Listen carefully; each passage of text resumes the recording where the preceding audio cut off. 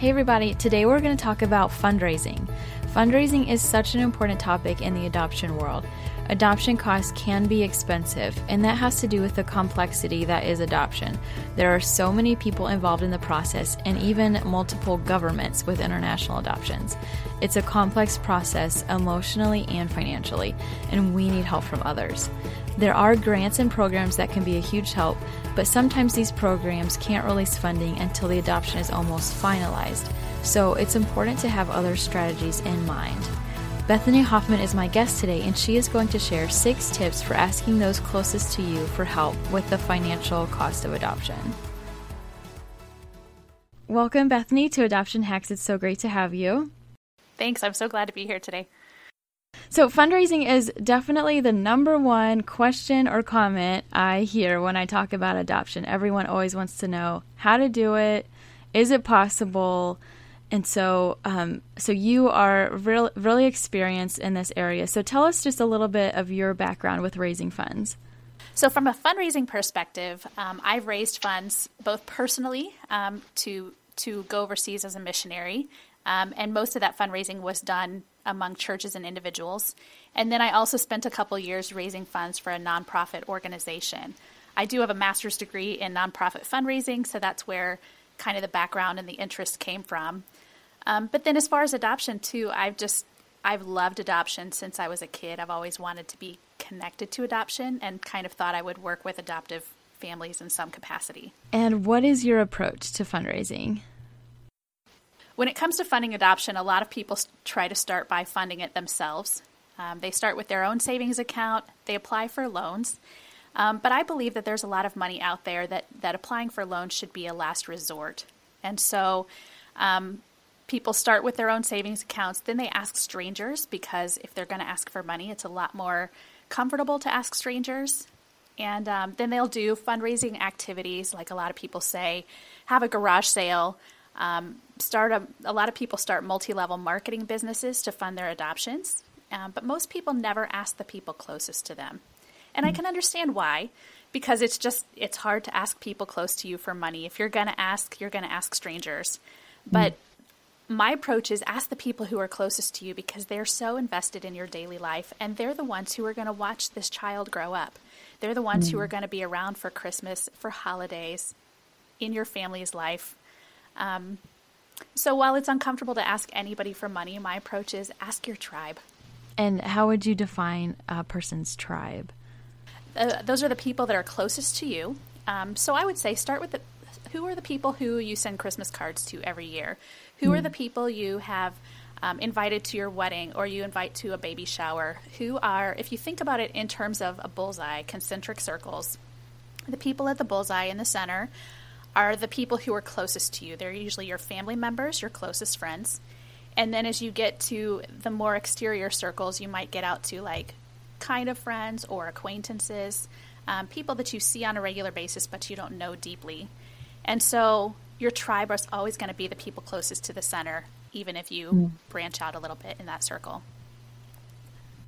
And I think that those are the people who, like you said, they want to help you. They want to be a part of your family. I had a baby a month ago, and so in the course of planning a baby shower, I was very surprised at the number of people, and some of them I didn't know very well, who just wanted to be involved. And so, they're people who baby gifts came out of the woodwork. I ended up setting up a registry, not expecting to get a lot of things on it, because I've only lived in the area that I'm in for a couple years, and I thought my tribe here is not very put together. People came out from all over the place. They cooked meals. They offered to clean my house. And I was just shocked that I had this kind of tribe. And so I realized, if I were going to adopt and I put all my hopes in my own savings account, I'm missing out on a huge opportunity to involve other people who want to be invested in major life events. If I ask strangers, chances are I'm going to get a lot of no's, because these are people who aren't invested. It's easy to say no to somebody who's a stranger, to somebody that you don't know very well. It's easier to say no to the girl selling Girl Scout cookies at Walmart, but it's harder to say no if it's my kid who's selling Girl Scout cookies at Walmart, And so it's easier to say no when there's when you're a little bit removed. from who that person is. Yeah. And part of my approach too with this is that, you'll know that there's grants out there. You know that there are opportunities out there to ask strangers for money. But it's really easy to say no when there's an organizational process, or there's a protocol, or there's a committee that has to meet and decide if they're going to give you money. But it's really hard for people to say no if you are sitting down across from the table from them, and you look them directly in the eye and you say, hey, would you like to participate? Would you like to be a part of my growing family? Would you like to help create a forever home for a child? They can make a split decision in the moment. They've got a checkbook or a way to give. And it's really hard to say no in that situation. So that's part of the reason I'm a big fan of just asking your tribe directly. Something I experienced with our adoption was that a lot of people just don't know how expensive adoption is. And so they don't even know that there's a need necessarily. And so just sharing that with them opens up doors. And that means that you'll have to do a little bit of education. Like, when people find out that it is so expensive, they might not understand why. So you're going to have to break down the costs of what things go into an adoption that's $35,000 or $40,000. Why does it cost so much? Who gets that money? But that will help them understand why there's a need. Why do you think this approach is better than doing like fundraising activities and events? One of the things I see with fundraising activities is that you spend a lot of time and a lot of effort, and there's just not a great return on it. Chances are you're going to have to diversify the opportunities to get income streams to fund your adoption. You're not going to be able to just ask everybody and come up with $35,000 or $40,000. But if you try to rely on things like garage sales, which everyone will tell you, hey, it's a great idea, but chances are you don't have $35,000 worth of stuff laying around your house, that you can just sell. And so I see a lot of people invest loads of time and just get a few $100s in the end. So when you ask people, especially if they've got a real affinity toward you or your family or adoption, you might get a couple people who can just write a check for $1,000. You're not going to get that with a garage sale or starting your own business. It's a lot harder work. Yeah, very true. So to recap, a lot of people rely on themselves first, and then they go ask strangers for money, and then they ask their tribe. I want to encourage you to flip that around and ask your tribe first, and then ask strangers, and then rely on your bank account or your loan opportunities or whatever. Flip that around. So what are some tips for when you do ask your tribe? Great question. So first of all, I would say start by preparing your budget, because your budget can vary widely depending on how you're adopting, whether you're adopting through foster care, in which most cases a lot of your funds, you just have a smaller budget to raise. International adoption is the most expensive, so that can range $35,000 to $40,000. But this is really important to start with so that you, but also other people, can understand why adoption is so expensive. But you also need a clear picture of when your installments are due, because you have one amount of money that's due when you initially apply. You'll have some money due at the time of your home study. Some you won't need to pay for until it's time to travel to pick up your child. But you want to know when those things are due along the way, so that people can help you at different stages. Somebody told us that when we were fundraising, that it helps if you have deadlines for different aspects, because if people think they have 2 years that they could give to you at any time, they will probably wait till the very end of the 2 years. Absolutely true. I've totally found that with raising funds to be a missionary. They wanted to wait until I was ready to go. And the more you can build in that urgency, the better off you'll be. So why now? And having those multiple deadlines just helps with that. And some people really are excited about getting you started. They want to be the one that gives the first gift. And then some people are really excited about finishing you up, and they want to give the last gift. So the more opportunities you have to give along the way, the better off you'll be. Creates that urgency every time. Second of all, I'd say prepare your list of people that you're going to ask. We talked a little bit about this earlier, about who is your tribe, who's at the bullseye, and chances are the people at the center of the bullseye are going to be more likely to give. You can't always count on that, but that's what you're trying to think of. And so go back to your Christmas card list. Go back to who you invited to your wedding. think about who you see on a regular basis every day. In fundraising circles, the people who are most connected to you, whether or not they care that you're adopting, they're connected to you, and those are the people who are most likely to give. So next, I want to encourage you to prepare the way that you're going to host gifts that people give. So where are people going to send the money that they give? Can they give through your adoption agency? You might ask your adoption agency if any part of the agency's fees is tax deductible. This only applies to people who give to the agency on your behalf. It doesn't apply to your payments toward their services. But you could run some of your funds through them because people will feel comfortable giving to an agency like that. You might be able to run the funds through your church. You might opt to have people give to you personally. And if you go this direction, just investigate. Do you want them to give through PayPal? Do you want them to give through Facebook? Some people will have different comfort levels in giving through places they've never heard of or they, don't think are very reputable. There is an option that I found that I really think is cool, but I will warn you it's got fees attached to it. But there's this place called plumfund.com. It's plumfund.com.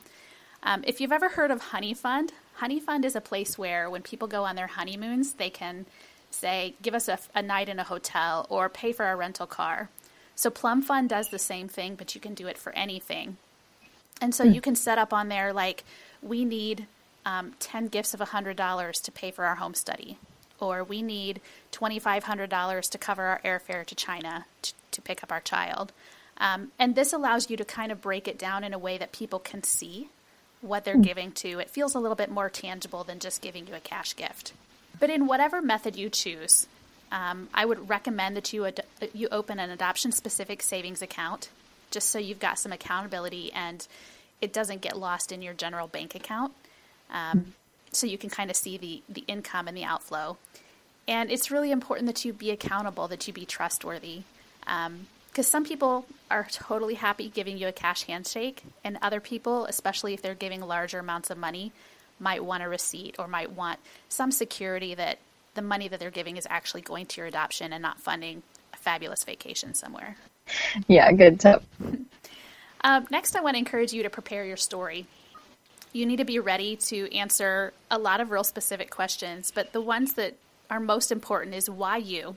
So you've got to answer the question, what led you to adopt? Is this a God thing? Is this a thing that's been over the course of your life?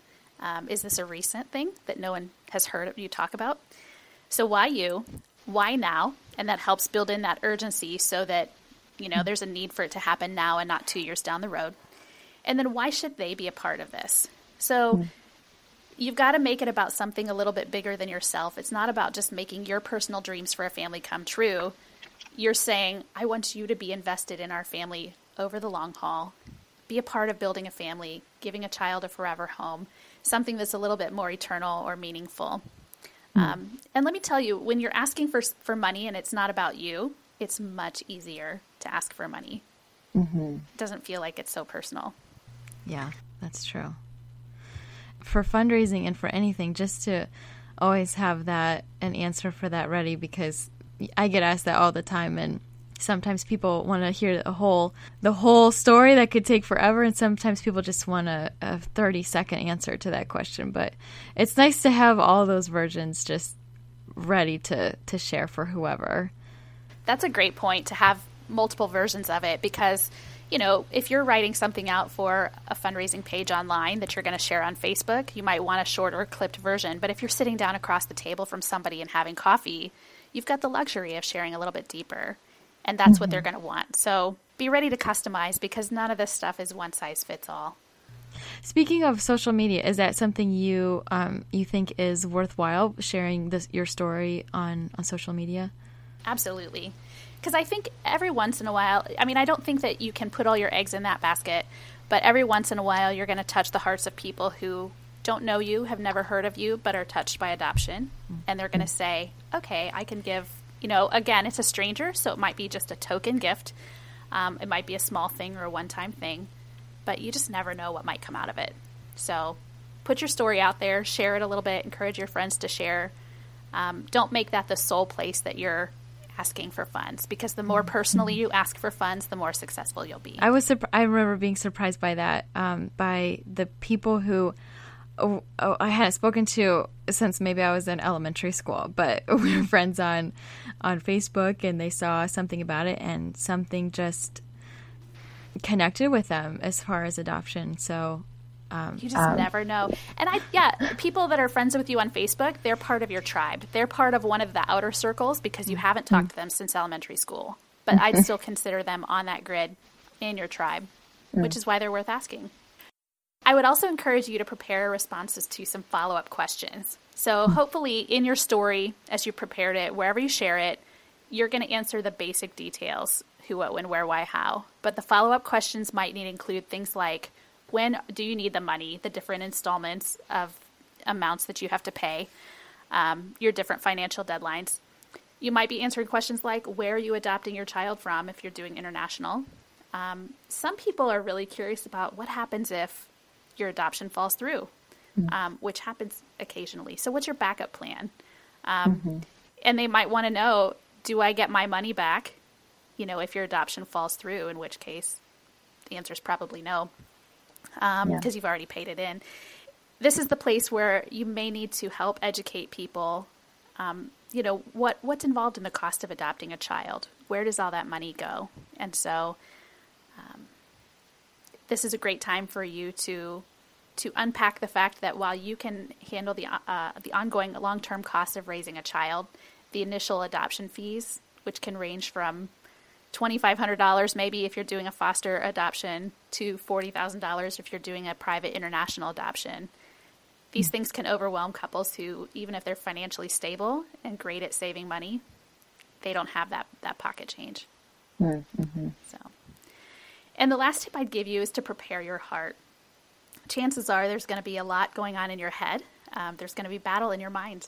And so I want to encourage you to ignore the voice that says you shouldn't ask for help. Really, your tribe, these are people who care about you. And being dependent on them is biblical. So just remember that you're offering them an invitation to participate. And if they say no, no is a perfectly acceptable answer. So I would encourage you, guard your heart against holding grudges when the people that you expect to give don't give. This is something I dealt with when raising funds as a missionary. There were people that I thought, you are my tribe, you are my family members, and they were not people who gave financially. They gave in other ways later. So sometimes that creeps in. Be very grateful, because when you ask your tribe, these people are going to be around for a long time. That's your community. And when you ask people, you're going to get a lot of advice. And so just learn to ignore the naysayers, the people who say it's not going to happen. Learn to ignore most of their advice. So the condition of your heart is such an important piece. I hate to put it last, but it's an important piece of preparing your heart for asking. And then once you've prepared all those things, you have nothing left to do but ask. Be bold. Go ask somebody face to face. Practice if you need to with somebody that you trust, and ask again. So you have lots of opportunities to give updates on how things are going. And every time you can ask again. Ask every time you have a financial deadline. Like I mentioned, some people like to give the first gift. Some people like to give the last gift. Some people cannot help you financially the first time you ask, but something happens in their financial situation and they can give later on. And so don't be afraid to ask. It's just an invitation and they can say no freely. What do those conversations look like? Like, do you suggest just, asking someone out to coffee or writing letters, or what do you think is best? That's a great question. I think always the more personal you can be, the more personally you can ask someone, the better off you'll be. So when you write a letter, it's a good thing to do, but there's still a step removed and it's easy to say no. When you're sitting across the table face to face with them, so ask them to coffee and say, don't beat around the bush about what it's about. Say, I'd like to tell you a little bit about our adoption and what God is leading us to do, and invite you to be a part of it. Can we schedule coffee? When you're sitting down with them, make sure it's two-way interaction, because you care about what's going on in their lives as much as they care about what's going on in your life. But share with them about how this progressed, where you are, and just say, I want to know if you'd like to be a part of it financially because this is what we're facing. And then give them a chance to respond. In fundraising circles, they always say, after you make the ask, the first person to speak loses. And not really loses, but a lot of people get so caught up in the, I have to fill the space with words and I'm uncomfortable with silence. So ask and then pause and give them time to think about it. Give them time to ask follow-up questions. Tell them they don't have to decide today, but give them a chance to respond yes or no. And as personally as possible. Thanks so much to Bethany for preparing those helpful tips for us. I hope it's a great resource. Funding takes work and vulnerability, but trust me, it is possible. In a few weeks, I will do another fundraising episode where we discuss employee assistance, grants, and other ways to creatively fundraise. But the steps Bethany laid out are crucial ways to launch your funding. If there's a topic you would like to hear on the podcast, email me at adoptionhacksinfo@gmail.com. I'd love to hear from you.